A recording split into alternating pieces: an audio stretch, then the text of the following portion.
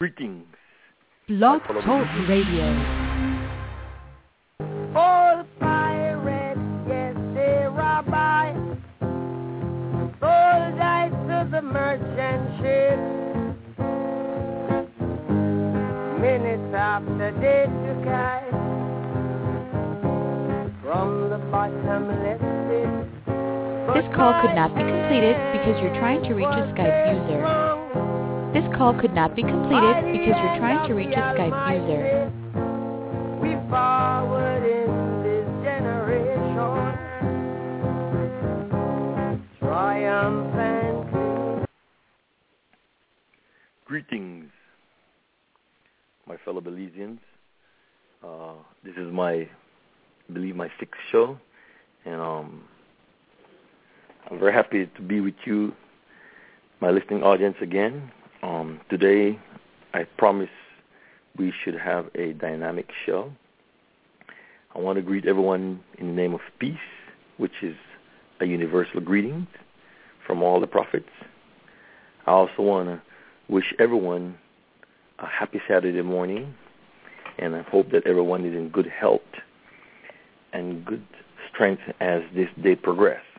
Now, again, this show is meant to reach an audience that appreciates the truth, an audience that appreciates hard-hitting commentary, an audience that appreciates the fact that we are not going to get caught up within the narrow trajectory of partisan politics.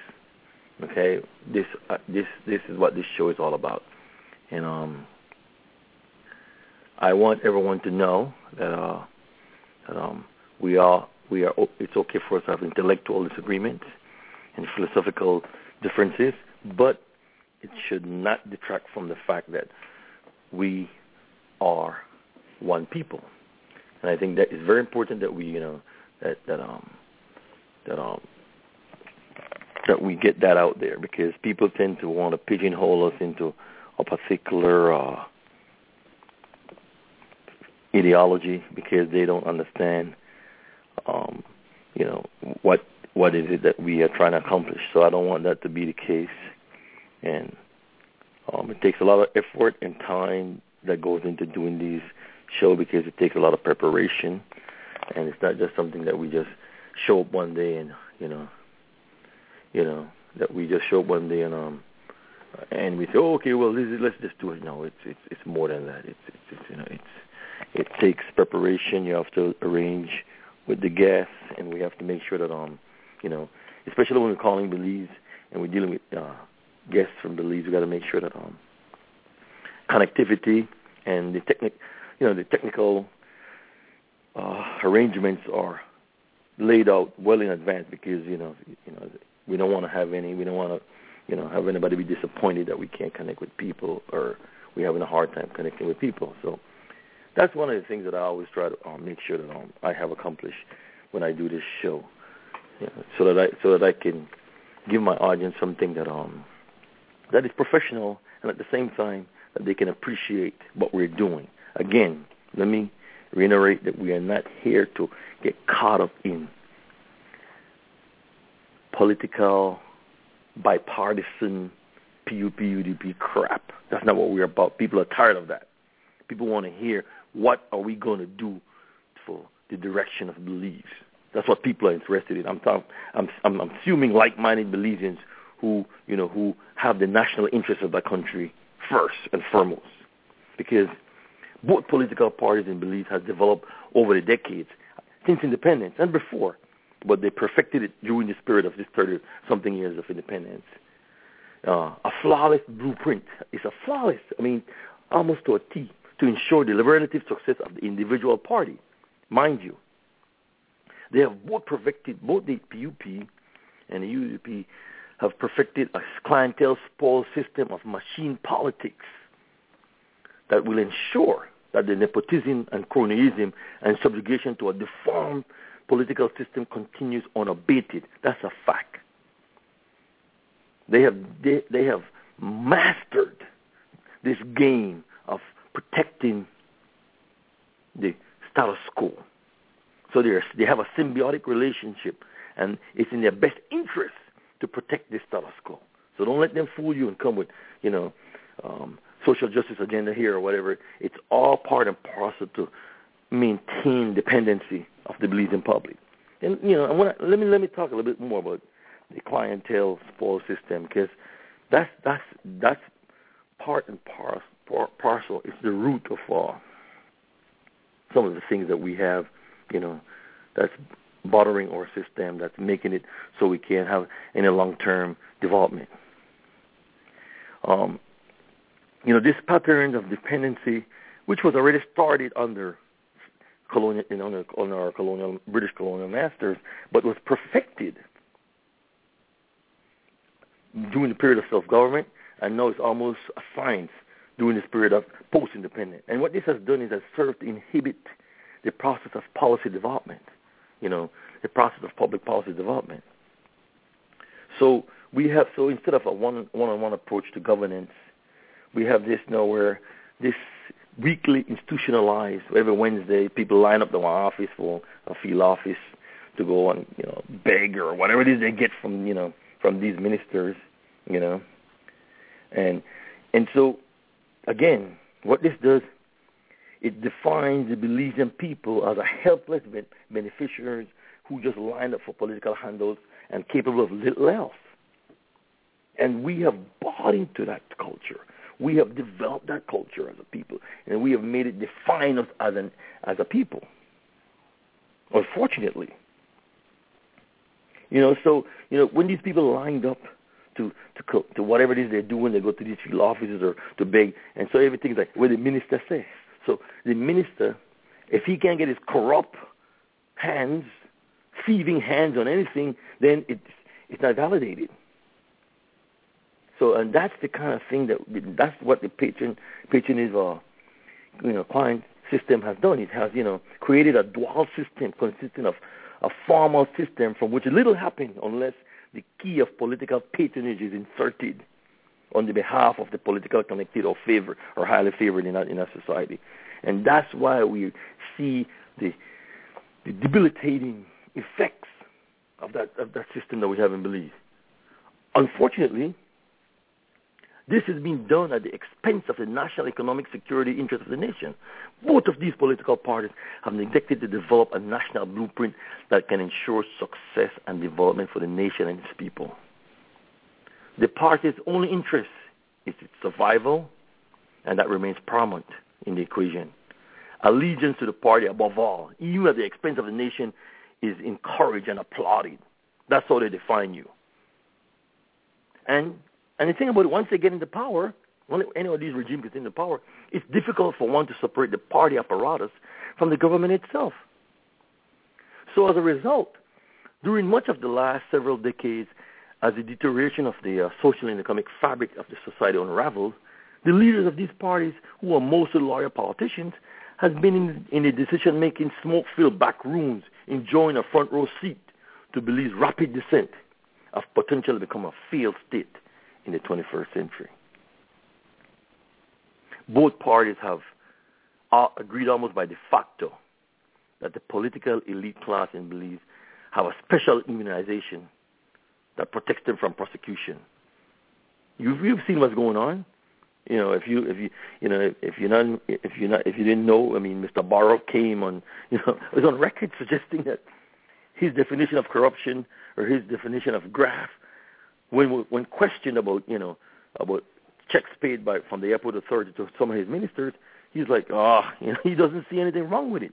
And theoretically, he's correct because the system enforces that, so he can hide behind these colonial era laws that was developed to protect the colonialists and now the neo-colonialists. So therefore, he can hide behind them conveniently, and no one gets as white collar crimes skyrocketed out of control in our country. And that's it's very sad because like I said, they almost by de facto they have this special immunization that protects them from the system. It's almost like this cartel-like hold they have over people that's buttressed by a deformed political system that has effectively ensured that both the PUP and UDP operate like criminal organizations where protection of the profitable enterprise, in this particular case the resource of the state, are protected at any cost for their benefit. So they're like a cartel, like a drug cartel. And they will trust me, and they will mow you down if it means that you challenge the validity of the status quo. It means that you question the validity of the status quo. It means that if you ask questions, if you say, look, something is not right here, man, come on. I can't just accept this. Something is wrong. This is this kind of there's no social justice here.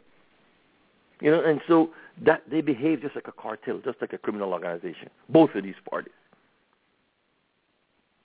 So again, as we gear up to vote for Tweedledee or Tweedledum, and struggle from one crisis to the next, as a nation we are leaderless, directionless, and fragmented into multiple ethnicities on a way to economic oblivion. Sorry, I got to be harsh, but that's the way it is, and that's the way I see it.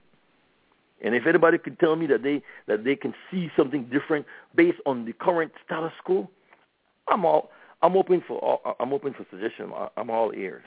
Please educate me, counsel me, let me know if you believe that within the current system of governance and jurisprudence in Belize that is the road to long-term sustainable economic growth and development. I will follow you. Again, this turf protection that these two parties engage in by any means necessary, it effectively neglects the social and the people sector. Yes, that's what I'm talking about. The human beings of the society. That is the place where all the mistakes, miscalculations, and greed of this political business elite class are finally registered. In the stark reality of human suffering, destruction, and the loss of dignity and hope and the creation of dependency. That's where you see the effects of this system.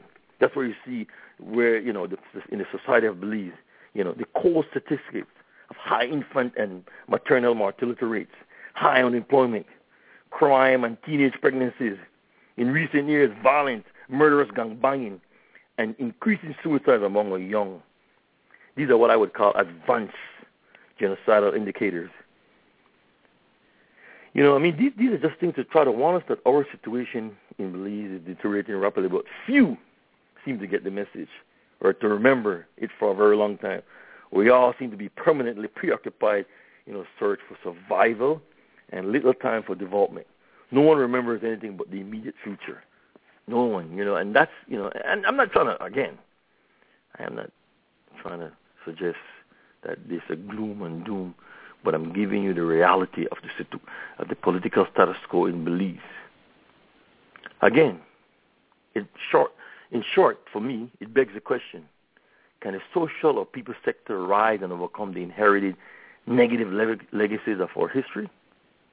Well, for me, the short answer is that it cannot.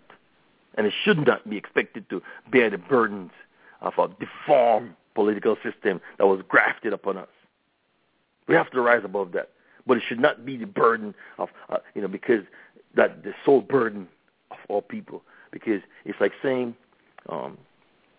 you give the people, you're blaming the people, you're shifting blame to the people because after all, but without examining the underpinnings of why the people are there in the first place. And I don't believe in doing that, and I don't like to do that. So, so as a result, we are a bewildered, confused people, victimized by rabid, petty, partisan politics. We relegate everything, even the most mundane, into political categories that further divide us as a people. So, my friends, my fellow Belizeans, the challenge remains to find a defining leader that can harness the popular struggle of the masses without a red or blue insignia, post-independence. One with a well-articulated vision, clear purposes for long-term growth and sustainable economic development.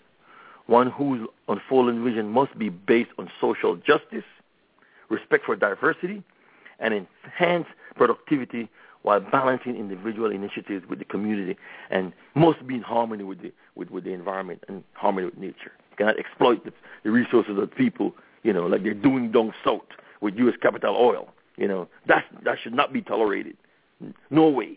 Exploit the resources of the people, and in the interim, that's the paradox, because we're supposed to be a rich nation. A poor nation, but still be exporting capital. Does that make any sense? So we have to engage in a muddle or engage in a discourse. The narrative has to change. The narrative has to change. We cannot just have the same old thing, chasing our tail, and expect that we're going to have a difference. We have to have a coherent message that the people has to get. That look, if you're basing our economic by survival and vitality, then we are not going to have any hope for development of that country. If you believe that working within the narrow vernacular of PUP and UDP and just leave the system as it is, a lot of people say, oh, it's not the system. Okay, just leave it as it is then. Here's a system that we can't even get a guy like Penner indicted. And but yeah, it's not the system. Well, so if the system was in such absolute perfection, why is it that Bauer can't indict Penner or is reluctant to? Because he can't. There's no someone. An attorney told me, Audrey Matura, that because there's no penal code. Even though it's in the Constitution, for the ethical clause in the Constitution, there's no penal code to enforce it. Could you imagine the kind of asinine rationale that we use in Belize, as to perpetuate the myth of the system? And so, I have two guests today who, that I'm supposed to bring on. I'm trying to connect them still. Nancy Marin from the Belize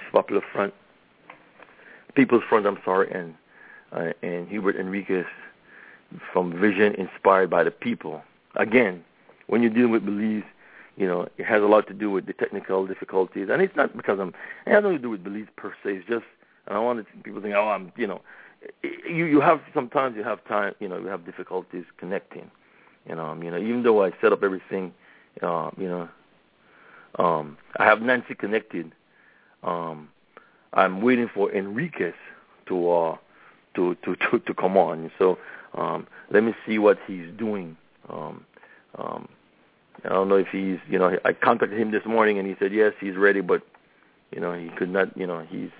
I don't want to start without him because I want to give him equal opportunity to present his, the position of his party, which is Vision, the VIP, which is Vision Inspired by the People.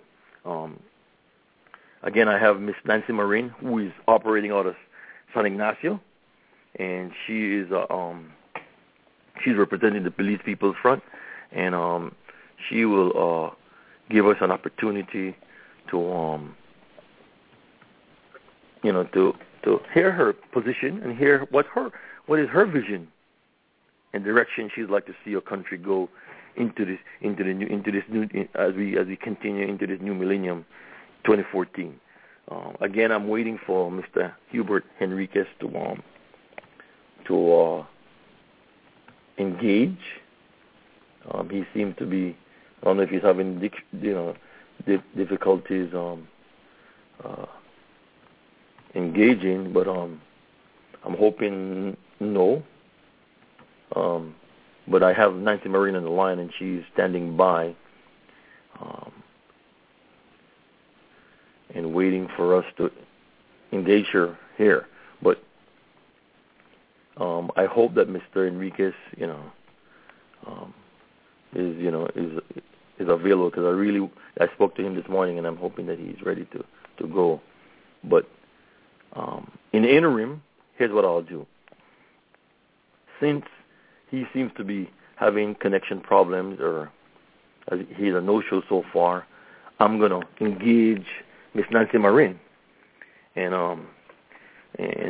let us have a discourse with her, and then when Mr. Enriquez joins us, we will just Skype him in, all right? So joining us via Skype is Miss Nancy Marin. Miss Nancy Marin, are you there? Yes, Hubert. How are you? I'm right here. Good morning. How are you? I'm pretty good. Excited to be here talking to all my Belizean people worldwide. I hope there's a lot listening. Well, yeah. I mean, we have quite a following on this show, so they are listening. And so let me ask you, Nancy. Hubert is, I think Hubert is having a hard time connecting, but as soon as he join us, we're going to plug him in. Is that okay with you? That's perfect. Okay, so you don't mind going on without him? No, okay. We can go on and then give him his due time when he comes back on. All right, then. I just want to make sure that, I want to... So, Nancy, tell us about your movement. What is your movement? Tell the Belizean audience who are listening about your movement. Well, most of our members, first of all, have been activists most of their adult lives. A civil society movement, just doing community work and a lot of activism. We slowly moved into socio-political activism because of the obvious need. But what we hope to become a movement that will develop a strong citizens' activism and reform these self-serving, corrupt politicians that we have and the corrupt system of government that we've had into a more social justice and equal rights for all Belizeans. And when we talk about Belizeans, we do include our Belizeans in the diaspora. Okay, good. But I mean, let me ask you: was it this? What is the Belize People's Front? Correct? That's the name of your movement. That's correct? The name of the movement. Okay. Now, is it just your platform is just one of corruption, or what is the defining ideology of this particular movement? What's the driving force other than just I'm against corruption? Or I guess what is this vision that you want to articulate to the masses that they should follow and join this movement? It's definitely not one of just fighting corruption, although that is a big part of any movement in Belize. But we propose a lot of different things for the betterment of Belize. We want to serve our people without much attention to bureaucracy. One of the proposed changes that we want to make, for example, is having area representatives do their jobs as elected representatives without the burden or temptation of ministerial portfolios. So for ministerial portfolios, we are proposing that we find professionals that can do the job and give them it as a job. So they would apply as a job so that it will be in the control of the people to fire these ministers when these acts of corruption or they're not acting in the best interest of Belize. We do serve our communities in a lot of different ways. We work with schools, with different NGOs. So we fight in all different fronts as the need arises in Belize. But there are definitely a lot of different changes that we would like to make in government. Of course, to make these changes, we would have to be elected. So what we're doing right now is we're trying to unite independent candidates, independent parties, unions, movements to come together and have the 31 candidates up for elections so that we can then have the platform and have the power to make these changes that we propose. I saw, good show, Nancy. I saw recently a video that's, on, where you had Mr. Will Mejia from the PNP. You guys were doing a New Year's message. I think that's on YouTube and it's on his blog. I mean, is the PNP, is this, I'm confused. What is the role of the PNP, as it relates to the Belize People's Front? I mean, what exactly is it? What's the message What role do they play in your group? The PNP, that is, with Mr. Will Mejia. Hubert, it's a message of unity. The Belize People's Front, about 3 months ago, went on air calling for this unity. We believe that only through a united front will we be able to bring the changes necessary to Belize. Mr. Will Mejia, in all his wisdom, and realized that fighting on his own, we cannot make it. So Will has now become an affiliate member of the Belize People's Front. And that's why we did that message together. We're trying to send out a message of unity and trying to attract other people to unite with us. Okay. What is the how was the leadership chosen? What, how was the hierarchy and established in your group? Right now, we actually have all volunteers. We have I'm the president. We have a vice president, secretary, kind of thing, until we get enough membership to actually have something more formal. Okay, so but what was the impetus for forming the Belize Popular Front? Was it, was it some crisis? Because that seems to be the issue that a lot of these third alternatives, they only seem to agitate during a crisis or doing when something comes up, and but that prior to those the crisis, or when a particular event on a public policy agenda shows up, you don't really see them. So was this the impetus of a crisis? What led to the creation of this particular movement, the Belize People's Front? It wasn't really a crisis, Hubert. Like I said, most of our members have been activists, have been working with the community, donating their own time, money, talents, everything, trying to better, mostly in our villages and in our town, schools that needed the help, children's home, all kinds of different things that we were doing. So the Belize People's Front has always existed in that kind of way, in a community service. We believe in service leadership. So we were all leaders doing things on our own, and decided that it was time we united, came together, and tried to fight this need that our country was going through. And the needs are so many, from poverty to corruption. But, the need of the people is so much, our territorial integrity, just all kinds of different things. And we found that in unity is where we wanted to lead this and fight these challenges that our country was facing. So it wasn't one crisis. It was, I think I'd be tempted to say, it was many crises that our country is facing. And being on the ground here in Belize, we witness it on a daily basis. We witness the violence, both domestic violence and just street violence. And it is time that we do unite and bring more, many minds are better than one. And alone we cannot do it. So that was actually the platform of the Belize People's Front. Okay, good, very good. So, let's move on to something that, that I want to discuss with you. Do you believe that, given the basic premise of our system of governance and jurisprudence, that, to just say you're a third, fourth, or third alternative without offering any blueprint, if you will, or for challenging the constitutional constraints and impediments that we see have inhibited our current system to lead to the kind of things that we see going on in our society. What exactly is it that the Belize People's Front is going to do about this basic structural needed reforms that we need to our governance and jurisprudence?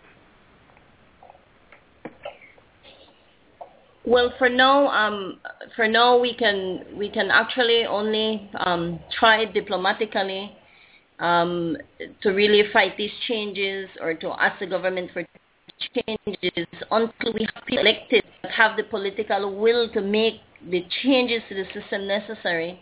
Then we can do it. But we have a pretty good system, Hubert. The Belize People's Front believe that it is actually the elected officials that we have.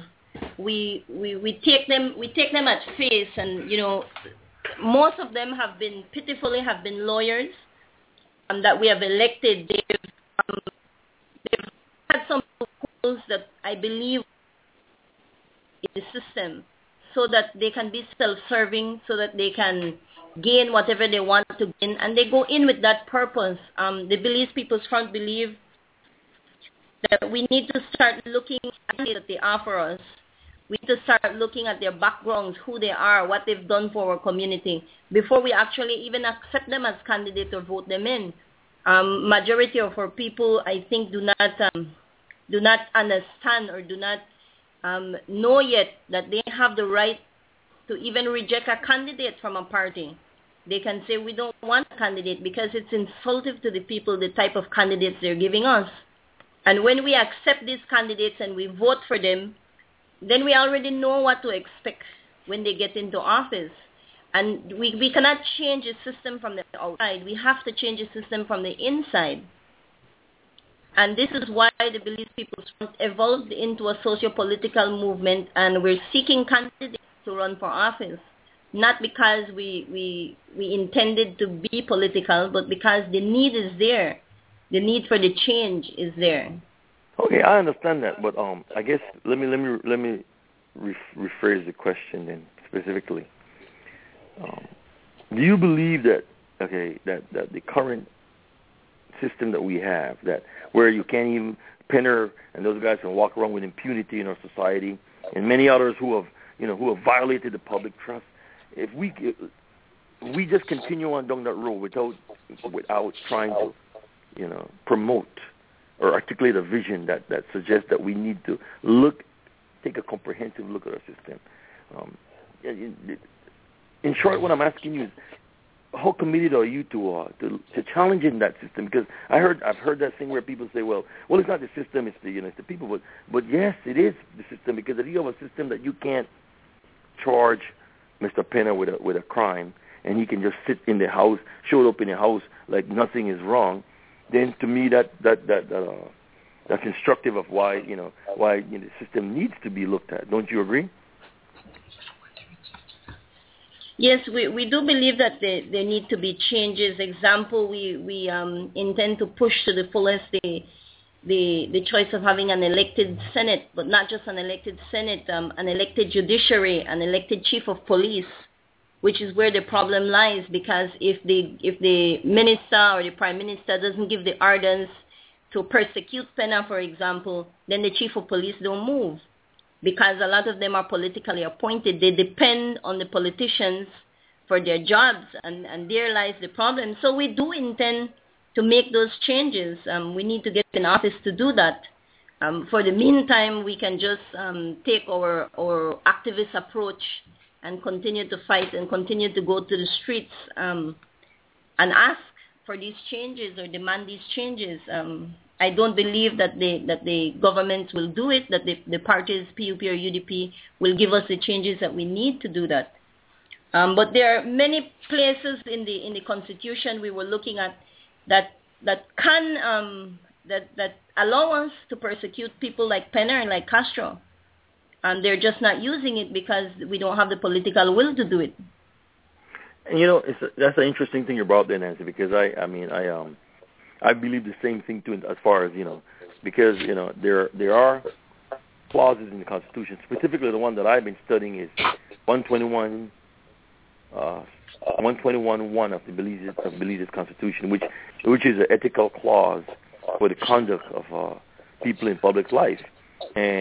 But again, I was told that we can't do anything about it because there's no penal code or clause laws to prosecute, which is like telling me that the Bill of Rights in the United States is moribund because like a state of California, just arbitrarily, and I'm not going to enforce the Bill of Rights, which is ludicrous, because if the Constitution is the supreme law of the land, then why is it that you and I are having this discussion, struggling to understand why people like Penner and others are just walking away and walking around, thumbing their nose up at the society?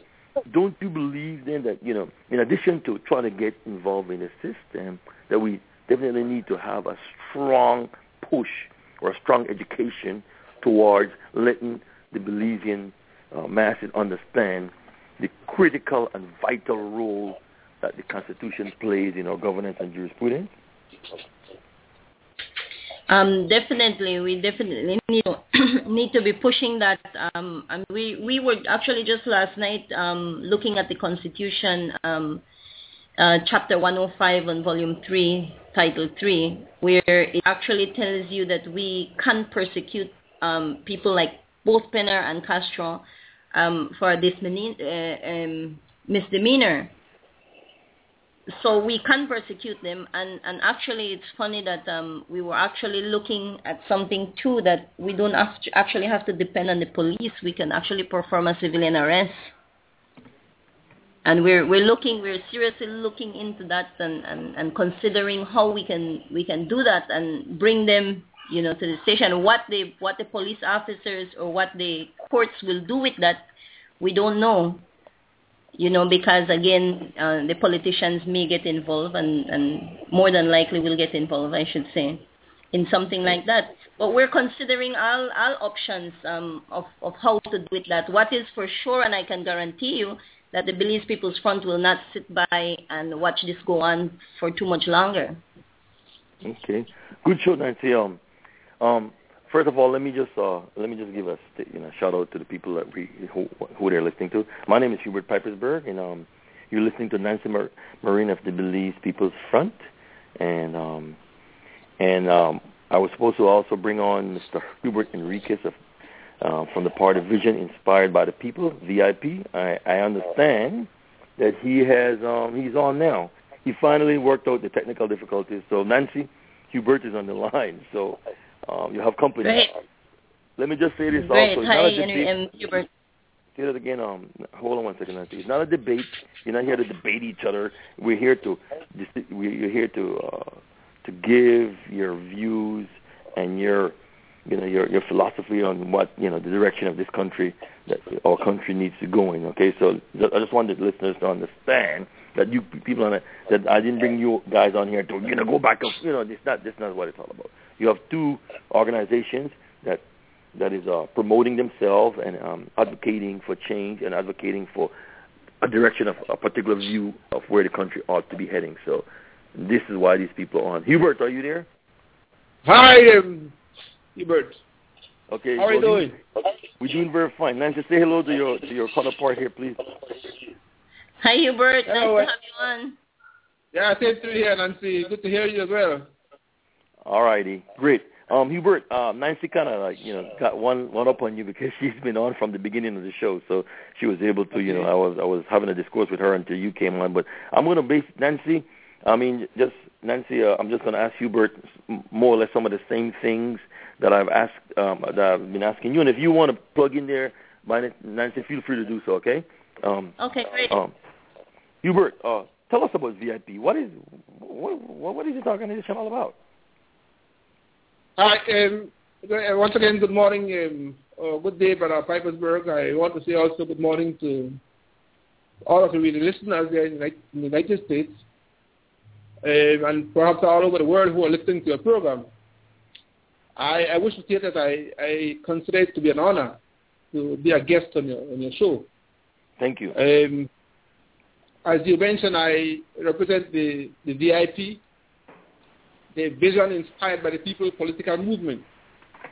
It's a movement that was started in Belmopan by Brother Paul Morgan and myself in the year 2000. It was started primarily to contest the first ever Belmopan City Council elections. And so we contested as independent candidates along with the other parties, the PUP and UDP. Prior to this time, Belmopan was run by a board of directors, a statutory body called the Recondemn. But the movement has contested all of the local elections held in Belmopan since that time. And they've also run since 2008 as an alternative slate to both the PUP and UDP in the big elections, the general elections that are held since 2008. We have not won any seats at the local council, but in the year, I think it was 2010, we obtained more votes from the local elections than the PUP. And so that was really a high point for us at that time. So the movement that I represent is an established political entity in Belize, and we have been around since 2008. And we've had, in fact, national executives. We have a constitution. We have a national document called a direction. And we have been vocal on many issues on the local scene. Okay, I've asked Nancy this, and she gave a very eloquent answer regarding this particular question here.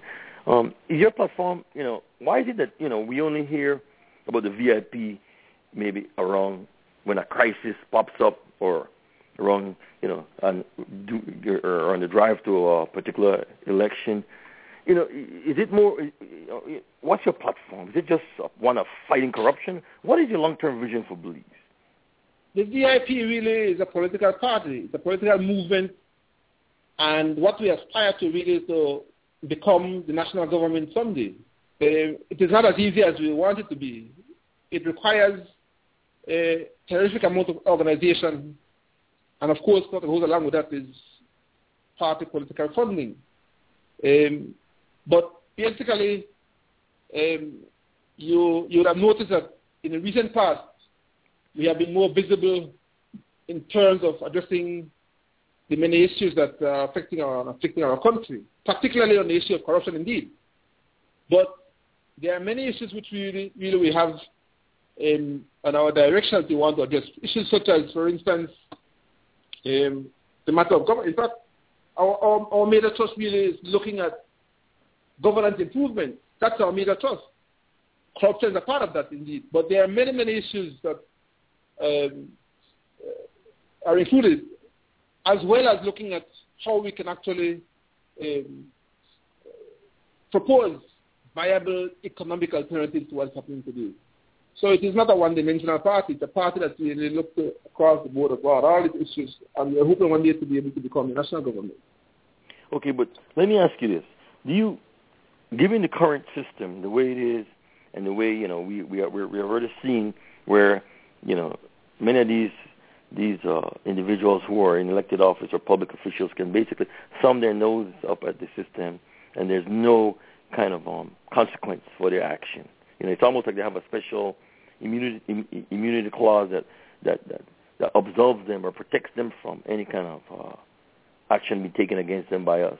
What are some of the basic underpinnings of this system of governance and jurisprudence that you would like to see eradicated? Yeah. Well, as I mentioned earlier, I like the question. In fact, you're quite right on point. In fact, that is the whole reason why the DIP emerged in that year, as I mentioned earlier, because we had seen that ever since independence in 1981, that there had been a gradual deterioration of our governance system. And so it didn't happen overnight. It's been happening ever since we got independence. We have been on a backslide since then. And in fact, both of the political parties are to blame for what has happened. That's the reason why we have now turned a coin. We have now coined a term called the PUDP, which actually indicates that in fact the mess that we are in is because of the fact that both of the political parties are pretty much the same. But if you look at the evidence is there, Brother Hubert. Like, for instance, you will see that crime is a big issue in Belize. It's now spiking up again. There is a breakdown in our judicial system. Every day we hear corruption in terms of, for instance, the land deals we hear about, where people are given land because of party political patronage. You see where government gives away taxpayers' money simply for the purpose of aggrandizing themselves. So that clearly there is a breakdown in our system of governance in Belize, and really and truly the evidence is there. We've heard recently of this passport scandal, and now there's a minister who has been actually giving monies from a statutory body on a daily basis to do his political campaign work. I mean, it doesn't stop. Every day there's a new exposure of the corruption that's taking place in our country, and so it's a complete lack of breakdown in our governance structure. I think we need to look at across the board on all different issues. All right. What do you say to those? Okay. Because a lot of people who question third parties and that kind of thing. But what do you say to those people who says that the VIP, most recently in 2012, have resorted to, they're accusing the VIP of being like an extension of the PUP. Does this notion carry any merit? And also, what do you believe has contributed to this perception? How do you respond to those critics that says that? Well, we make no bones of the fact that we are more inclined on a social justice platform. And so, if it is coincidental with that of the PUP, then that's perhaps the reason why. But we have seen where the PUP have and the UDP have merged to become what I would call a neoliberal government. And so we have had to move this direction because there's a vacuum in Belize that has been created by the fact that none of the existing political parties have been addressing the issues of social justice in our country. And so it is true that the VIP is a party that really looks at, or is focused on looking at those issues of social justice, because that is where we feel that our country is lacking. I'm not sure who has made these comments regarding the fact that VIP and PUP are one, but I can tell you that in Belmopan where we the people feel differently, and I can tell you that we have been here since the year 2000. If in fact we were inclined to go that way, we could have gone that way many years ago. It would have been very easy. We would have been in power right now. But we have decided, that is the executive of the party have decided, that we are going to stay where we are, because we see that in fact that is where Belize needs to go. And in fact, every day, I mean, people say that there's a need for a new party. And that's what we are working towards, Hubert. All right. Nancy, you there still? Nancy? Yes, I'm here. Okay. Yes, Thank you, Nancy, for being so patient. I want to commend you for that. But let me bring Nancy in here. Okay, Nancy. I recall a discussion that you and I shared on Facebook, which was maybe a couple of months back. And during that time, I think one of the things was what you expressed, and I don't want to misquote you, that you said that you don't think third parties stand a chance in Belize, if I can recall correctly. That's what you publicly stated, And then at the same time, you also public stated and some sort of oath or allegiance to the PUP. The question is, are you still a part of the PUP? And if not, have you publicly renounced any affiliation with them? If you haven't, why not? Yes, Hubert, publicly renounced my affiliations with the PUP, and I don't recall saying that the third party didn't stand a chance. I believe what I said at the time is they don't stand a chance independently. I've always been of the opinion, and I still am of the opinion, that the third parties, having a fraction in Belmopan, having one in the south, having one in the west, that do not unite will not make it. VIP has not been able to stand on its own and will not be able to stand on its own if they don't unite with the rest of us. In every way possible, these are two dinosaurs that we're fighting with enough experience. And if we tend to lean on the side of the PUP or the UDP, then we are one of them. And this then you don't become a third party. But yeah, being a lone, small third party, I don't believe can make it. And I want to clear up the PUP thing, because I know that a lot of people have been concerned about my history with the PUP. I've never even tried to hide my history with the PUP. I've when I came out of university, fresh out of university, I started working for the party. I became a member of the party, actually only recently, an official member. And it only lasted a few months. We had discussed different changes within the party that I was trying to bring, especially relating to the Code of Ethics they signed in 1998, I think it was, under the Musa administration. And I really wanted to see the party that I worked for and belonged to for over 11 years bring those needed changes. And yes, they've had the social justice platform forever, but have they done anything about it? You know, they haven't. And I expressed my honest opinions about the downfall of the party. In 2000, for example, I expressed to Mr. Fonseca that they were as guilty as the UDP, and even more so because they've been in power longer than the UDP, of forming a pyramid economy, you know, in Belize, that they had the elite class on the top, and the masses, the grassroots people were suffering. And I stated in that letter to Mr. Fonseca that, you know, this economy was crumbling, that they're destroying the nation and the party. And they didn't listen then. And now that I tried to work along with Mr. Fonseca, and he promised that he wanted to bring these changes. And when I went in and started trying to mobilize and trying to get support for these changes that we wanted for the betterment of the party and the country, I realized that there were people in there that were stopping these changes and blocking these changes because these changes would mean less opportunity for them to benefit financially from the country. And I realized that there was no way to fight them from the inside. They decided it's better for me to continue more of an activist platform through the Belize People's Front. Because really these parties do not intend to bring changes, and they won't bring changes. It took me a while to realize that, you know, but I have realized it. Nancy, what caused that 180-degree turn that, you know, what made you that good? I mean, that was the next question I was going to ask you, but you kind of like, you know, what caused this 180-degree turn from, you know, this realization? You know, being with the PUP, that is.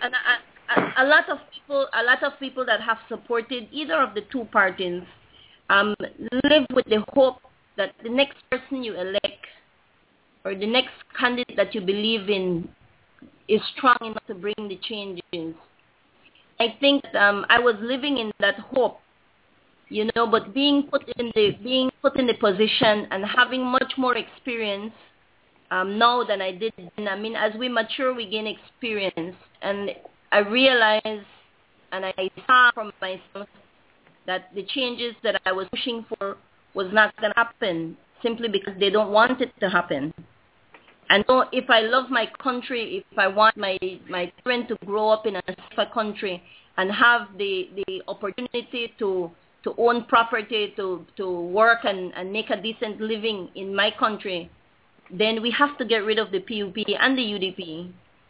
There's just no other way. And, I don't think I can explain it better than you know. It takes human beings a while to realize certain things. Like somebody that is, I don't know, pagan or whatever and becomes Christian, they just realize certain things. Just changes that happen in human beings, and I think that is what happened to me.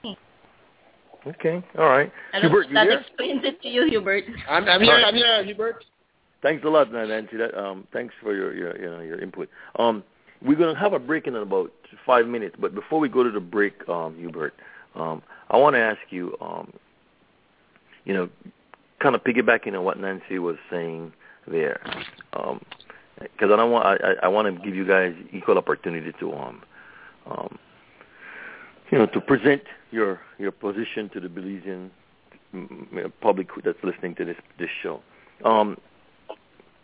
Hubert, the VIP, right, which stands for Vision Inspired by the People.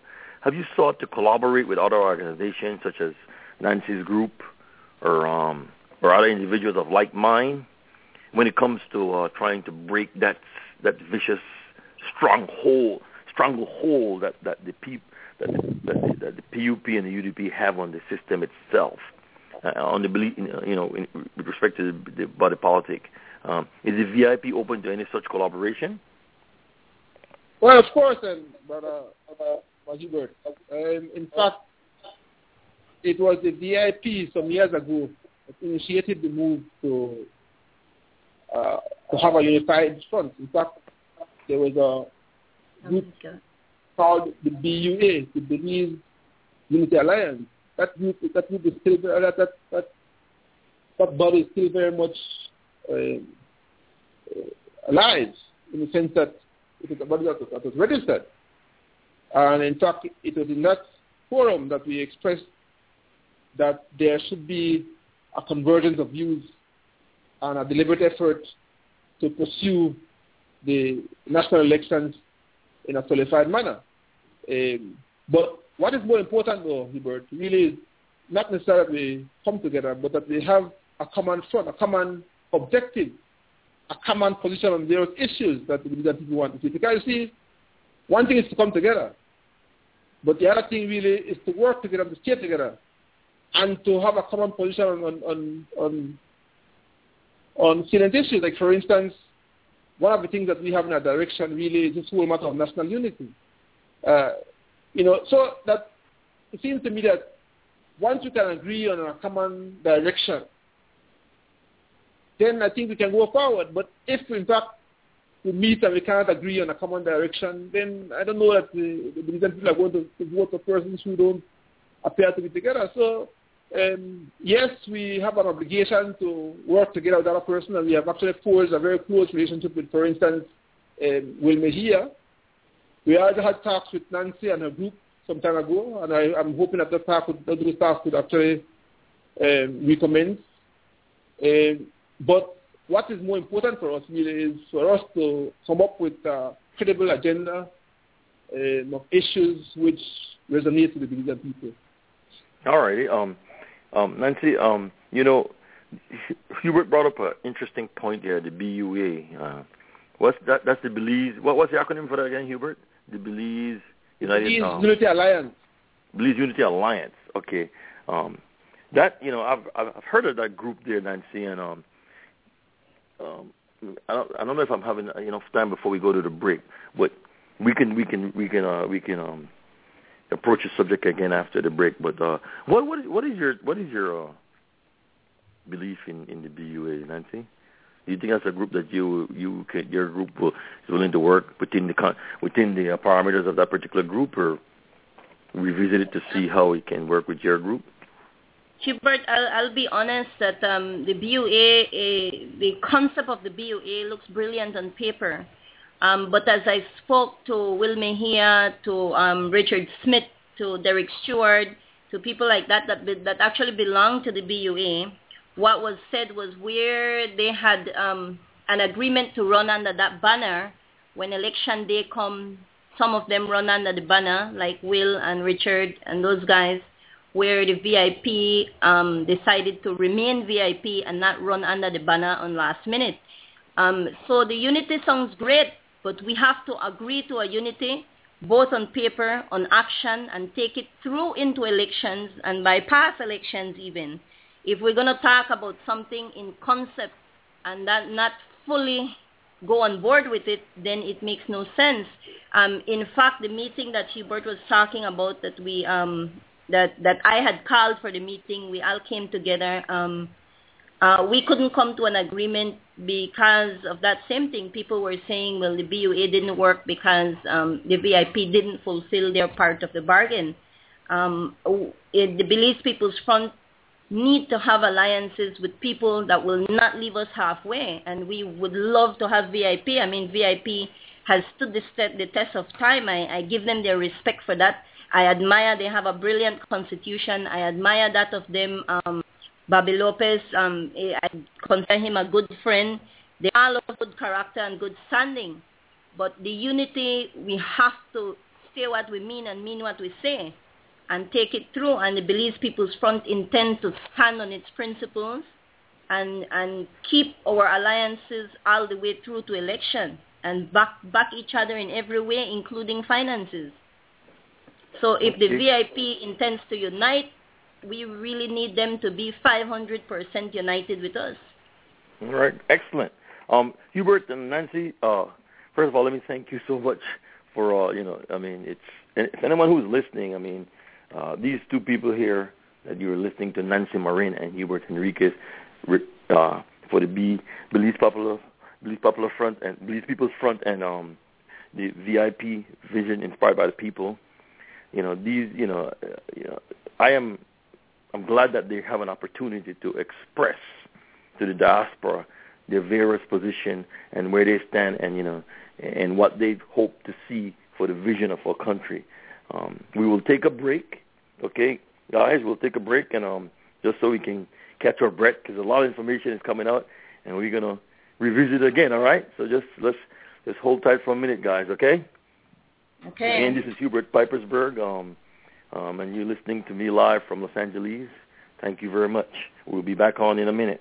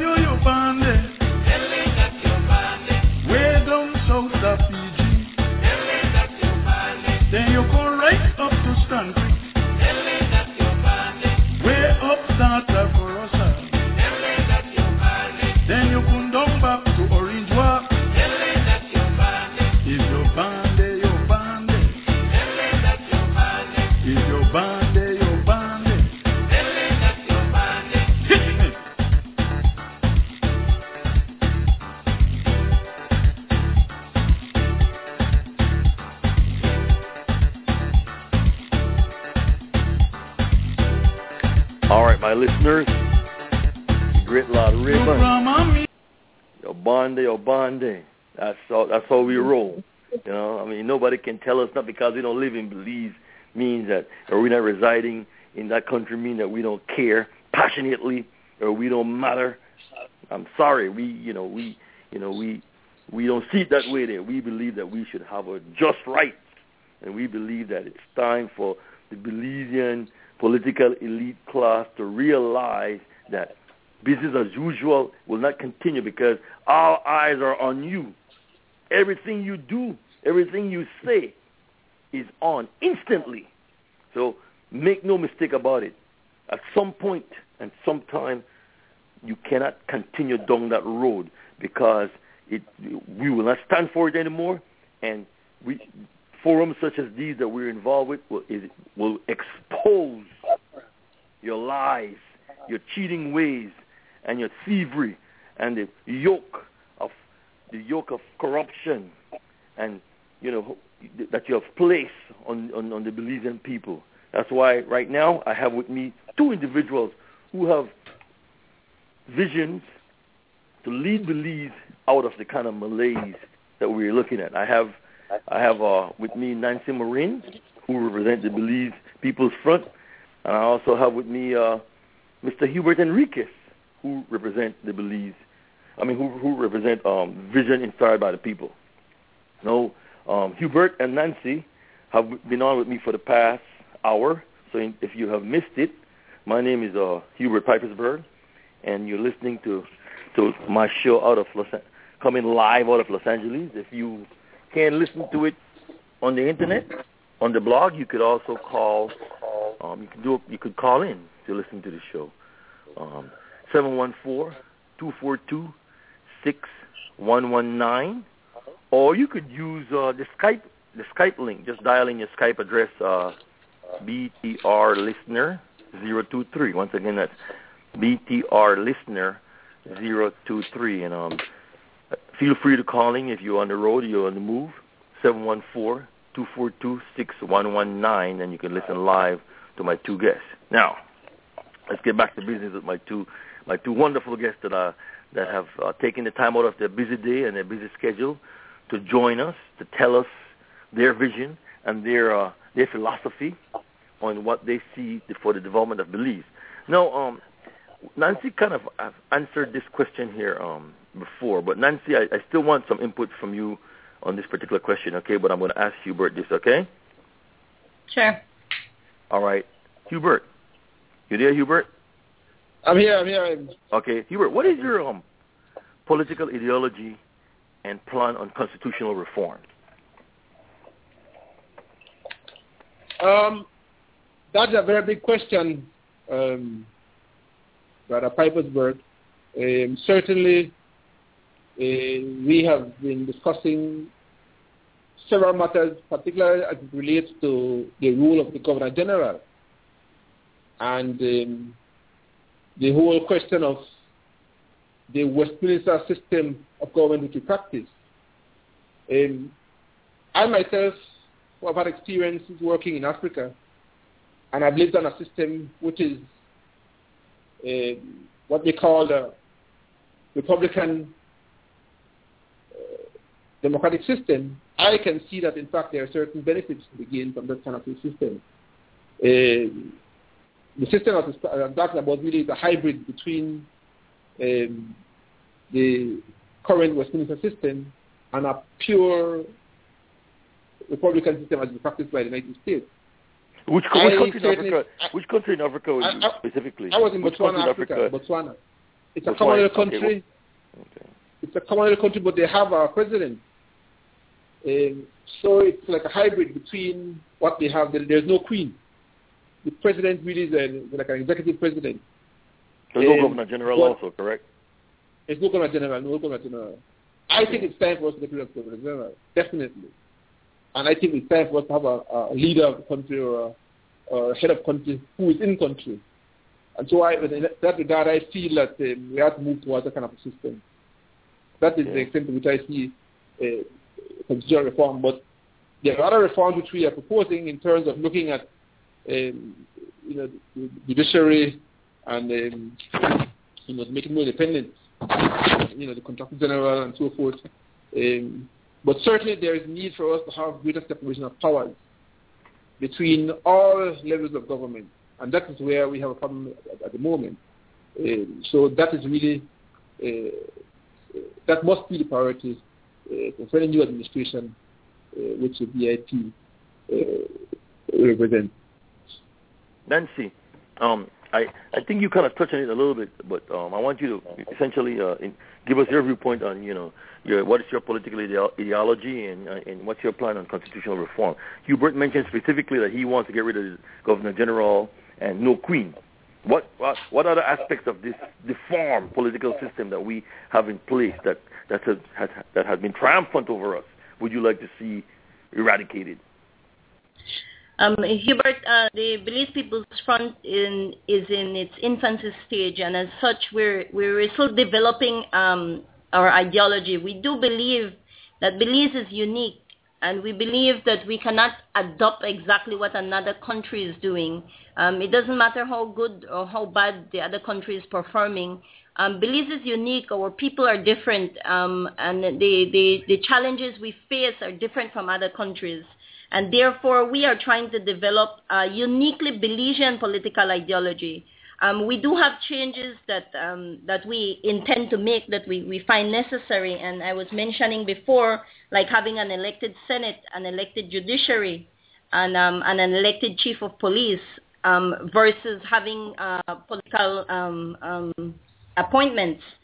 But also, one of the major changes that we want to make is not have any of our elected representatives, area reps, to have ministerial portfolios, because that in itself will eradicate a lot of the corruption we face now. The ministerial portfolios will be given to professionals that can actually function and have the education and experience to run our country in the best interest of the people, the way it was meant to be. And those are the major changes that I can tell you at this point that the Belize People's Front will intend to bring, and we are working to develop. But this is why, Hubert, we talk about unity, because we are young, because we know that Belize needs something unique that we try to bring in, especially people from the diaspora and other individuals in Belize that have been working on the ground. And I need to commend you on how you open this segment in stating that not because you're not in Belize, you're not feeling for us. You are Belizean. That's your born right. And if you're not feeling for Belize, something is wrong with you. Indeed. Yeah. Yes. Can I just jump in here? Yeah, go ahead, Hubert. Yeah, because what I have gotten now is a document to call the direction of the BIP, and in fact it spells out some of those very issues which you are requesting. In fact, it speaks about, for instance, introducing proportionate representation for general elections. It talks about facilitating born Belizeans who reside abroad in the exercise of the birthright to vote in general elections. It talks about amending the Constitution to give Belize an elected mixed member, proportionate representation Senate with half the members elected at midterm. It talks about amending the Constitution to allow the Prime Minister to choose his cabinet from the public at large. It talks about amending the Constitution to limit the size of cabinet to a maximum of 9 members and place a consecutive 2-term limit on the office of Prime Minister. It talks about enacting state campaign finance laws to regulate the financing of political campaigns. It talks about reinforcing the autonomy of the police in fighting crime. It talks about several issues which I would want to invite our listeners to just check out on the web page. You can go on that page and to see what exactly the BIP is proposing along those lines. It's vip.org.bz. You can go there, you can go to our site and see exactly what the things that we're proposing in line of constitutional reforms in our direction. So again, in the direction. All right, Nancy, you heard some of the things that I know your group is just, you VIP for all practical purposes. is more comfortable in their role because they have been doing this for, well, I guess from 2000, correct? A 90-year group is only started or sometime last year, correct? I mean, November, December. I don't want to. That's right. Okay, so I understand that that you're still trying to develop your philosophy, your ideology as it relates to. But I see a commonality. I see a commonality between these two groups in terms of the fact that you both agree that there need to be some serious structural reforms done to our governance and jurisprudence. That seems to be a commonality that's coming out of this conversation. Now, what I want to ask is, what role do you believe, and Nancy, you could go first, and then Hubert, you could piggyback on Nancy, but what role do you believe that the diaspora, Belizeans, other than the fact that they give economically, what role would you like that you envision for the Belizeans living in the diaspora? Hubert, you broke up on the last. Can you repeat the last bit, please? Let me repeat it then. Let me, what role do you envision for the Belizean diaspora within the parameters of what we're discussing with respect to the Belize People's Front? Well, Hubert, the diaspora has been, or some people in the LA chapter, the diaspora, and the Chicago chapter are already a part of the Belize People's Front. They have full input in our meetings. They, send us emails with what they want to see. And this is what I wanted to say. The Belize People's Front is in no hurry to develop an ideology, constitution. We want to make sure of what we're putting in there, and we want to make sure that it is of benefit to the Belizean people on the ground, home, and the Belizean people abroad, which is why we're taking our time. But we have the diaspora fully on board, even in our social activism. The diaspora is fully on board. An example is along with one of our affiliates member, which is the Purple Movement. We are working, and some people from the diaspora, we are working to fundraise for a forensic lab. With that, we have a couple people in the U.S., Americans, of course, private investigators coming to train our people. We have one of the judges in Mississippi helping us with this forensic lab. So we do have people in the diaspora that are engaged with us already, and we want to see that go all the way into election. I will give just one example of voting in Belize, that my grandmother has lived in the U.S.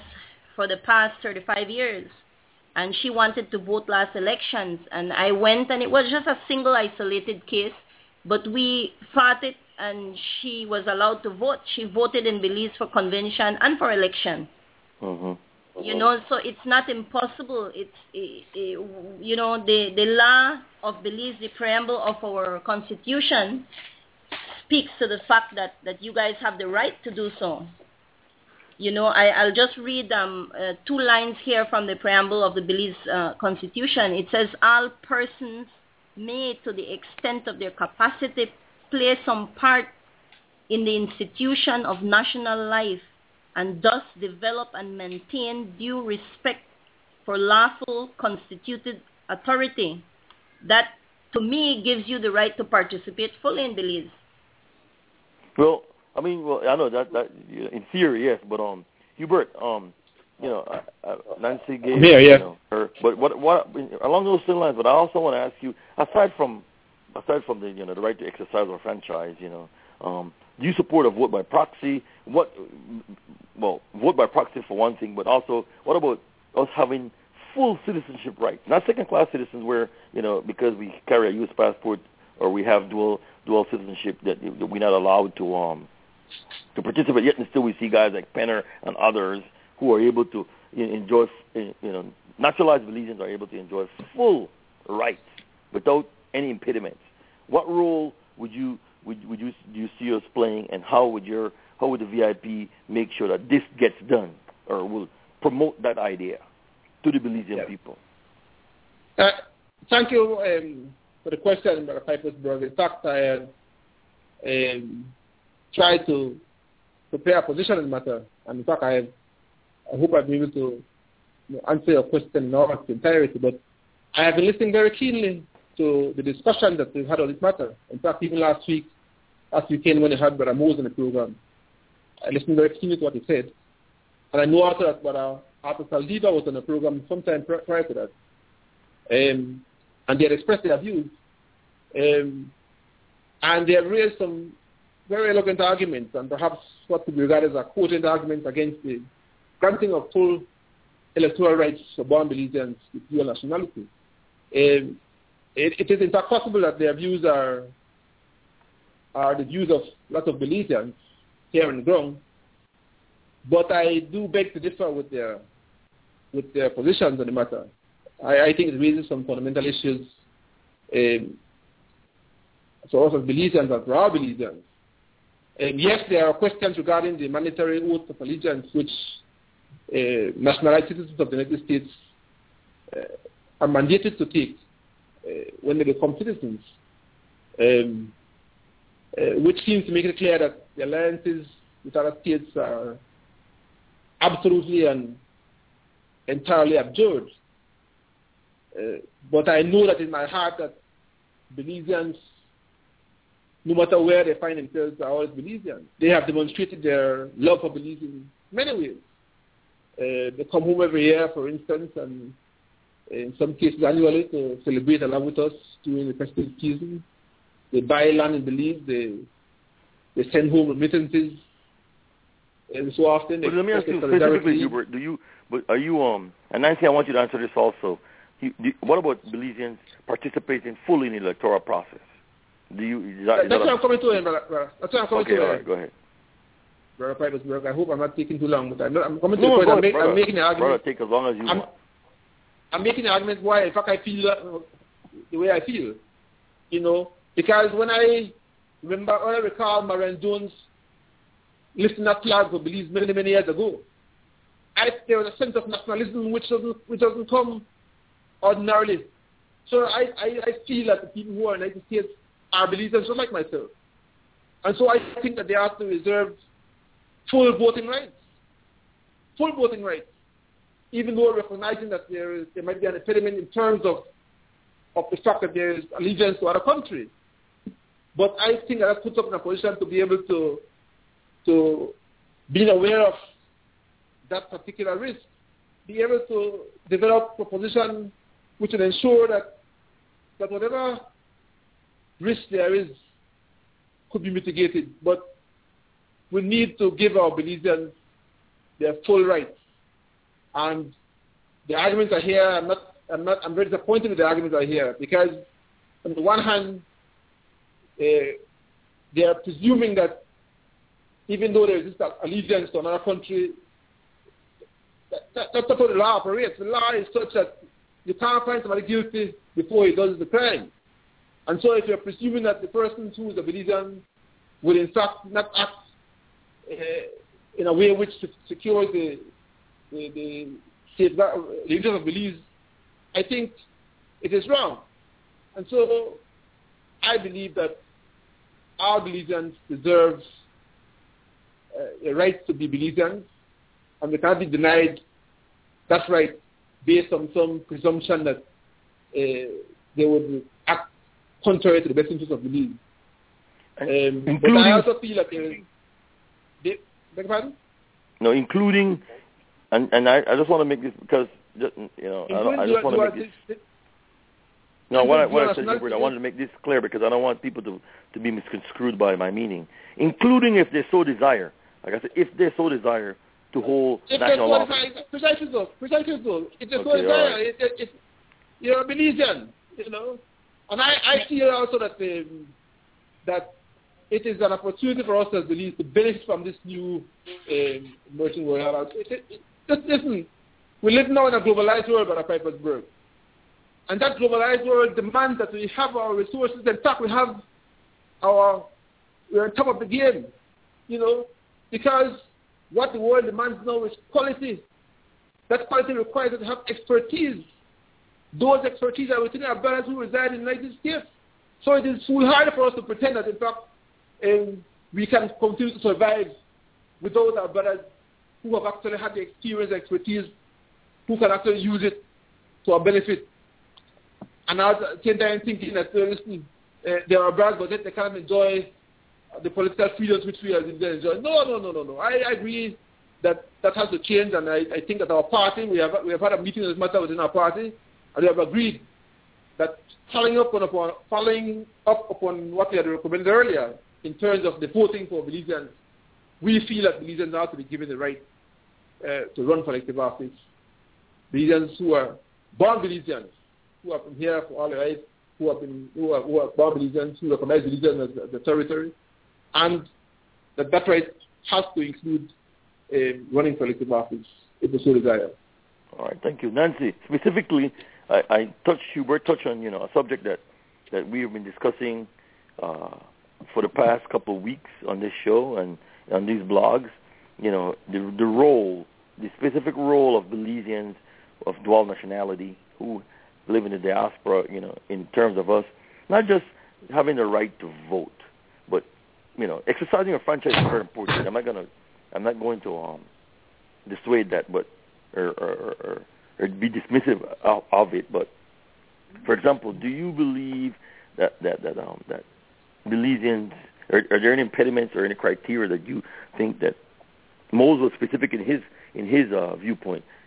Do you have a particular viewpoint as it relates to any Belizean who live in the diaspora and they to competing in the electoral process besides voting?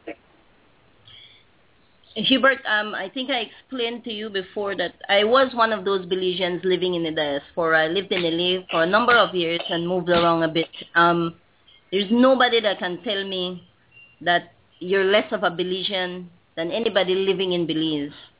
I know that I saw patriotism like I have never seen before in the diaspora, and I know that you guys care for Belize. I also know for a fact that we leave Belize not because we want to be American citizens or because we want to leave Belize for anything else, but Belize forces you to leave Belize for the lack of opportunities that Belize offers to its people. And America's arms is open to brain drain any country. So a lot of very, very intelligent people will ask to America because we do not provide the opportunities for them to stay in Belize and make a better living, for them and their families. So I think it is high time that Belize opens its arms to the diaspora, to our Belizeans, and give them incentives to come back, give them tax breaks, give them opportunity to buy property, to develop businesses, to invest back in Belize. And yes, of course, give them the opportunity to vote and to run for elected office. I mean, if we give that to the expats that come to Belize, and we look at Penner, and we look at the Chinaman in Belize, what they do to our country, I mean, it is ridiculous to not give that opportunity and better to our own Belizeans. You have the right, and your children have the right to claim the patrimony of Belize. There's nobody that can tell me any different or convince me of any different. I know that the Constitution contradicts the preamble because the preamble is the spirit of the Constitution, and the preamble tells you that that's your born right. So we need to change that in the Constitution and bring back our Belizeans that want to come and give them the opportunities that the Belize can offer, man. Belize have the resources for all of us to share. But what happened is that we elect thieves in there that take the opportunities for themselves, and the poor and the working class are ignored and are pressured and are victimized, and we can't make that living, and we can't offer you the opportunity that you seek. Yes. But at the same time, Hubert... Go ahead, Hubert. We know of persons who have gotten economic citizenship, who are putting themselves for running for elective office. Now, isn't that a crying shame that we have born Belizeans who want to participate, who are disbarred, when you have persons who come from foreign countries with their own agendas, who are getting involved in the political process? And in fact, what we've seen from the recent experience is that it has not been a good experience at all with those persons who are running for elective office in Belize. So my brothers, I think that there is no alternative to what we are suggesting here, that there has to be a full-fledged recognition of the fact that not only is it that our Belizean brothers are well-equipped, they're well-qualified, but that they have a birthright to be able to take up and run collective office despite the impediment that they have. No, as I said already, that is indeed an impediment, but it cannot stop us from putting forward the position that Belizeans have a birthright. They have to be allowed to run collective office.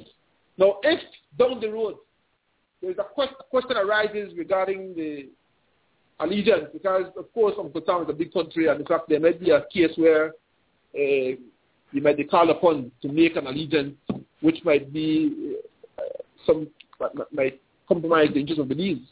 Then that could be dealt with at that point in time, but I still feel that when that point comes, the Belizean person is going to choose Belize. So that I really have no reservation whatsoever to the proposal to give Belizeans out of their birthright. And the BIP has, in our meetings, it was unanimous that is where we want to go. And we are very, very surprised that there's a difficulty with the matter. I recall that this matter was been debated for many. In fact, recently there was an article appearing in a paper, and it quoted a former Jamaican Prime Minister, Mr. Bruce Golding. And if you may, I can read a couple lines of it, if you don't mind, Mr. Pipersburgh. Yeah, go ahead. Do you mind? No, go ahead, brother. What is said here in Mr. Pipersburgh is that the Prime Minister Bruce Golding made a statement. He says, and I quote, says, "There is an absurdity that has to be corrected, that someone who is Jamaican, born and bred, who has lived virtually all his life or her life in Jamaica, but who becomes a citizen of the United States, is not eligible to serve, but someone who was not born in Jamaica, has resided in Jamaica for only 12 months, is a citizen of any commonwealth country, is not only eligible to be elected as member of parliament, but can become a prime minister of Jamaica." So that is, the kind of absurdity which we find ourselves in, and it has to be corrected. And I believe that that with the emergence of new forces on the political scene in Belize, we will see that matter be corrected. All right, Nancy. Excellent, Hubert. I want to thank you for that very eloquent response.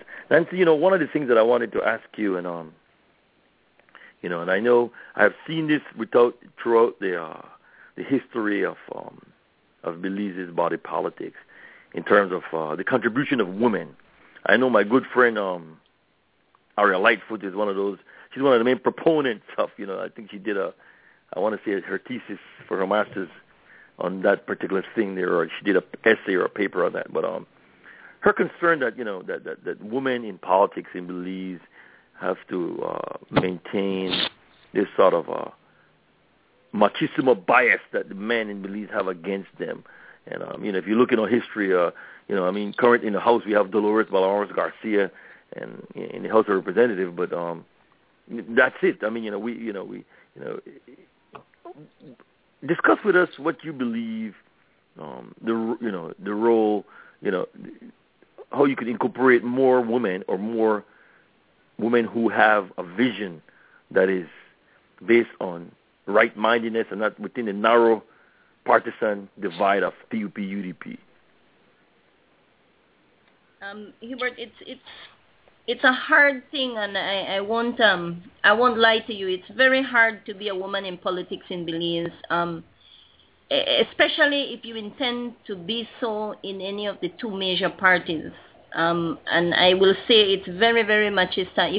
If anybody that followed the trajectory of my participation with the PUP will see that the things that I went through and other women went through, like Lesbia Guerra in Benke in the Kaya West, went through, where Photoshop nude images were posted up where we were painted as being too feminist, where a lot of attacks to our integrity.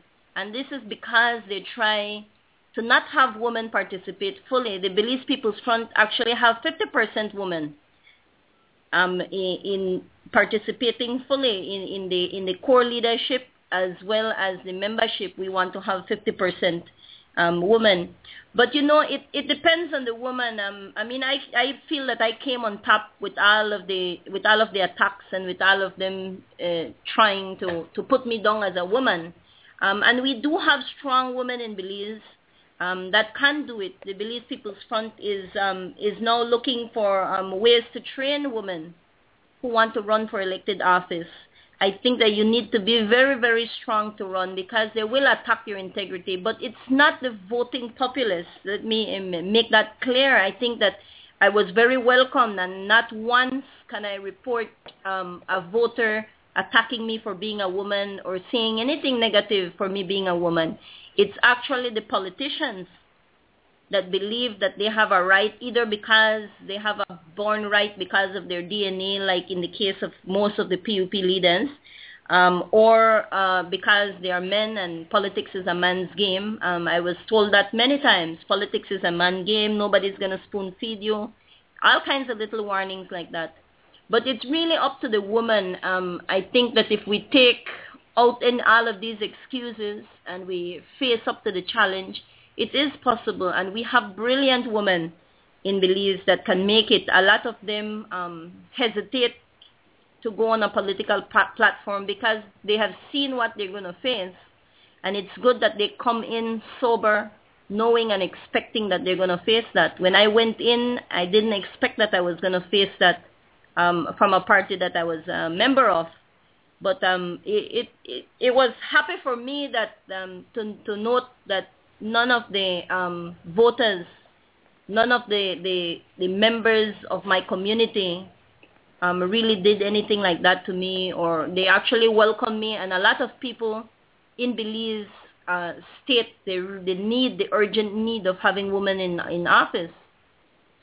I hope that answers your question. Yes, excellent. Let's touch on a very salient topic that occurred in Belize, that's occurring in Belize as we speak, and that's the BNTU, and not just the BNTU in particular, but the role of the unions in general, but specifically the BNTU, and how they're related to, in terms of them agitating for pay increases.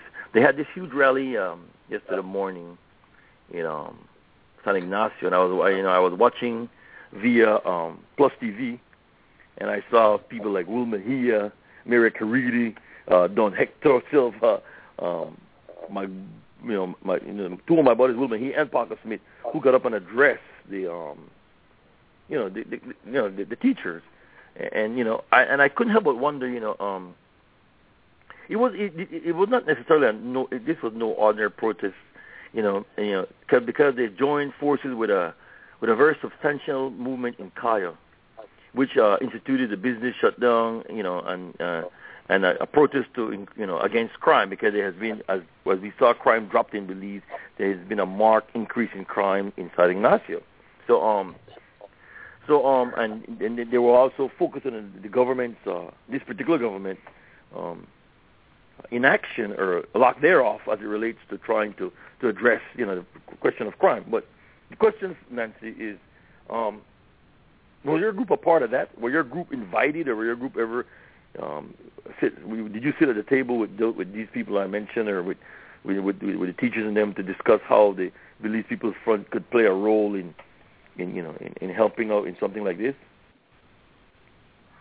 Well, Hubert, we support the teachers 100%. In fact, we made the trip all the way to Orange Walk to stand with the teachers on their first rally in Orange Walk. In San Ignacio, we did not take a part. First, we had a little conflict with the organizers, which called themselves initially the color purple, because of our affiliate members, the Purple Movement. I think they tried to piggyback on the popularity of the Purple Movement, which is a group of youths, and we had to protect the integrity of the Purple Movement. So, and then the demands that they made, example, to bring back Chester Williams, just some demands that the Belize People's Front did not want to have a part of. So we did not support the shutdown of the businesses because we think that the demands were a little bit ridiculous and did not have any base. And as you can see, or the media saw, that the shutdown didn't happen. There was no businesses that shut down in Cayo for that. But we support. I was reading somewhere on the blog where they were saying that one of the reasons why the businesses shut down was because the police or members of were going around telling the business that it's illegal to close their doors. I saw it on Enough on one of the pages called Enough page. Hubert, pitifully, these are the kinds of excuses that certain people use in our community. But I'll tell you one thing. I have full confidence in the business people in Cayo. They support my projects 100%, and we have good relationship with the business people. I feel insulted for them that anybody would say that the town council or the police can intimidate our business houses like that. Our business people are no fools. They know that they have the right to close their doors whenever they feel like. I mean, Christ, some of them close on Sunday, some of them keep their Sabbath on Saturday. Some of them close when they feel like close. They know that there's no law or nobody can persecute them for that. So when they insult our business people like that, I really take it as a personal offense. They're undermining the intelligence of our business people. There was no such thing. The business people did not close their doors because of the person that asked them to close their doors. It wasn't because of that. And they support and don't get me wrong, they support the teachers 100%. And some of the business people went to the rally and listened and went back to their business houses to conduct business. But they will not close without any real reason to close. Let me tell you, so you weren't necessarily against the business closure, just the timing or the methodology. Is that what you're saying here then? I was against the reasons why they were asking. I was against the demands that they made for the people of Cayo, because this was like 4 people that got together, led by mostly expats, that said, all right, these are our demands and we want our business people to close. Of course, business people are not going to close. Come on. But I support fully that we do need to stand up to corruption. We do need to stand up to crime, but this needs to come from the people. This needs to come from our Belizean people. And when the people of San Ignacio or the people of anywhere in Belize ask our business houses to shut their doors for a reasonable cause, they will. We saw that when the Purple Movement decided to protest, how many thousands of people didn't go out there? How many business people closed their doors? Everybody went out when Jasmine Lowell was killed, when Purple was killed. Everybody went out and closed their businesses and protested with us because it came from the people. But when you come with hidden agendas, business people are no fools. They know who they're dealing with and they know who they're talking to in Cayo. Cayo has been a force on its own fighting crime. You know what I'm talking about? So when the right people ask, we will see those doors close. All right. Well, Hubert, coming back, as far as the Belize National Teachers Union and their drive for just pay, salary increases, which is one of the demands. What do you do you support the methodology that the way they're going about it, or you've been in contact with them? Did you get invited to this rally? Because you're a leader of the VIP. Were you approached? Did you sit at the table with this Cayo group that came together? What was your involvement? Well, Brother Hubert, let me say that as a past leader of the PSU, I was the PSU for many years. In fact, that's where I diverted to becoming the politics after I left the PSU as a president of the leader of union. And in fact, I was involved with this very kind of activity. I feel, for instance, that nothing is going to happen if the workers themselves do not express some militants. it is a precondition in my mind to anything happening. Because nothing comes by charity. You have to work for it, basically. And so I'm very happy that the BNTU have taken a position to go and to be more militant, because it told to militants that things are going to happen for workers. I totally agree. I totally support them. The BIP has supported the BNTU struggle. We are disappointed that it is not a joint struggle, because it is not only teachers that are going to benefit. It's also public officers. And certainly in my time when I was president of the union, we worked together at the BNTU. And in fact, I am a bit disappointed now, because it feels as though it is the BNTU that it has taken over now and has become the champion of workers, when in fact many years ago it was the PSU that have expressed that kind of militance, and, to get things for workers. And so I would beg for more solidarity with the other unions, and I think that we need to have an increased militance for the purpose of getting what is rightly ours. Because workers are not unreasonable people. Workers ask for things. And imagine that public officers and teachers have not gotten an increase for over 10 years. They have been working at the same rate for over 10 years. Yeah, that's like getting a pay cut. When you factor in inflation and cost of living and all that, because it's like they've been working, it's like getting a pay cut. So I agree with you that the BNTU, their cause is just. Let's not mince words. The cause of the Belize National Teachers Union is just. But my concern, my question to Hubert is that since we all discussing how we could, for better governance and jurisprudence, when you have you have Nancy Marin, who represent the Belize People's Front, you have Hubert Henriquez, who's representing the vision inspired by the people.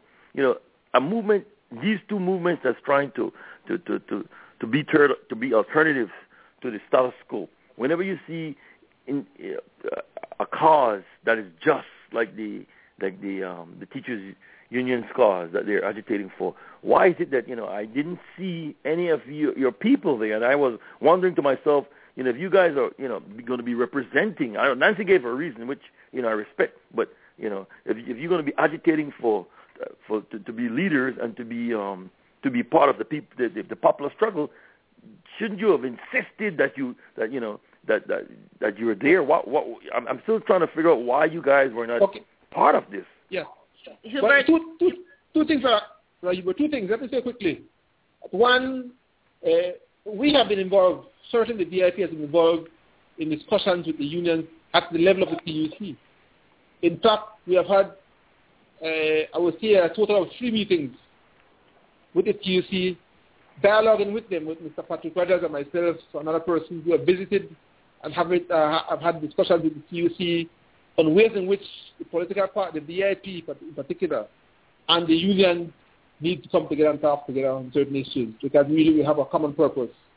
And so we've spent some time expressing that at the level of the PUC. See, because there are those persons in unions who feel that they ought to be independent of political parties.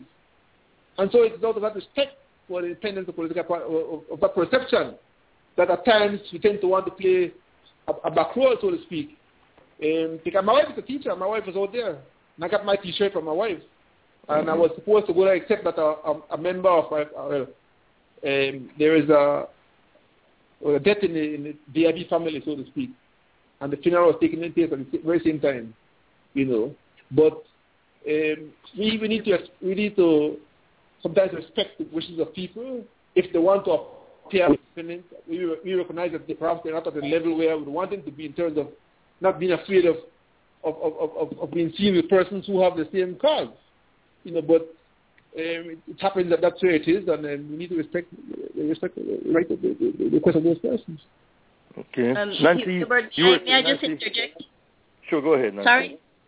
Go ahead. Yes, I just want to say the Belize People's Front as a union was not invited to participate, mostly I think because we had expressed our concerns with some of the demands that was made initially when it was just a shutdown. Thereafter, the organizers of the shutdown decided to ride with the teachers since I guess the logic was because the dates were close enough. But we respect our affiliate members, and when the Purple Movement had an issue with them trying to use the name of the Purple Movement, and they made a public statement about it, I guess we could not participate fully the way we would have wanted to back the teachers, simply because of that that unity between the teachers and the organizers of the shutdown. But I want to say also that the Belize People's Front and myself personally have really good relationship with our teachers here in Cayo. We participate fully in our schools, and we believe that they deserve even more than they ask for. I have seen, for example, in St. Barnabas School, which is one of the schools that we work with, teachers take out of their pocket to feed children that come to school without breakfast. Teachers take out of their pocket to give for funds for school, for payments, for tuitions. They take out of their pocket for supplies, to pay the electricity, which is something that government should be doing. I mean, many times they cut out the electricity from our schools that we work with, and the teachers put together, or they take their weekends to fundraise to really keep these schools going. So they deserve much more than what they asked for, and the Belize People's Front would have wanted to participate fully, but we cannot condone something wrong simply because the teachers united with them. And the teachers have all right, and we respect their rights to unite with any group that they want to unite with. But I believe that the teachers should have kept it with just the teachers' rights and the teachers' demand and the teachers' fight, and then they would have gotten a lot more support. If the teachers would have asked the business houses to shut down, I guarantee you that the business houses would have shut down. But you cannot put a false agenda with a genuine agenda and expect to have the support of everybody. If you understand what I mean. Yeah, I understand. I think one of the things that that we have been guilty of, and which is a valid criticism, is that creating synergy. Because see, I mean, if we want to lead popular struggles or movements, we have to be able to have operational an operational working relationship with different groups or different entities, despite whatever if we have philosophical differences, and we have to be able to have. With you. Sorry, go ahead. We have to be able to have that working relationship. But I'm not trying to pigeonhole your opinion on anything. Just that I had read on your post, a post that you made regarding the rally, which could be perceived as not as maybe nitpicking on the rally. So that's why I was trying to give you an opportunity to put it, go on the record and let people know where you stand on these very important national issues. You understand what I'm saying? Yeah. I wouldn't want anybody to mistake it. We support 100%, and we will be in PG to support them. Don't get me wrong. The teachers are important to us. The unions are important to us, and we will unite with them, and we are united with them to support. But we cannot support any agenda just because it's an agenda. We cannot support any organization just because it decides to be an organization. We have to know that it is to the benefit of majority of our population. If it is not to the benefit of our people, then the Belize People's Front will not be in support of it. We are looking to better our country, not just because we'll go out in unity or there will be a lot of people. We're not interested in attention. I mean, we have enough attention, and we can demand attention when we need to, but we won't use that to stand for any ideas. Okay. You know what I'm saying? Okay, we have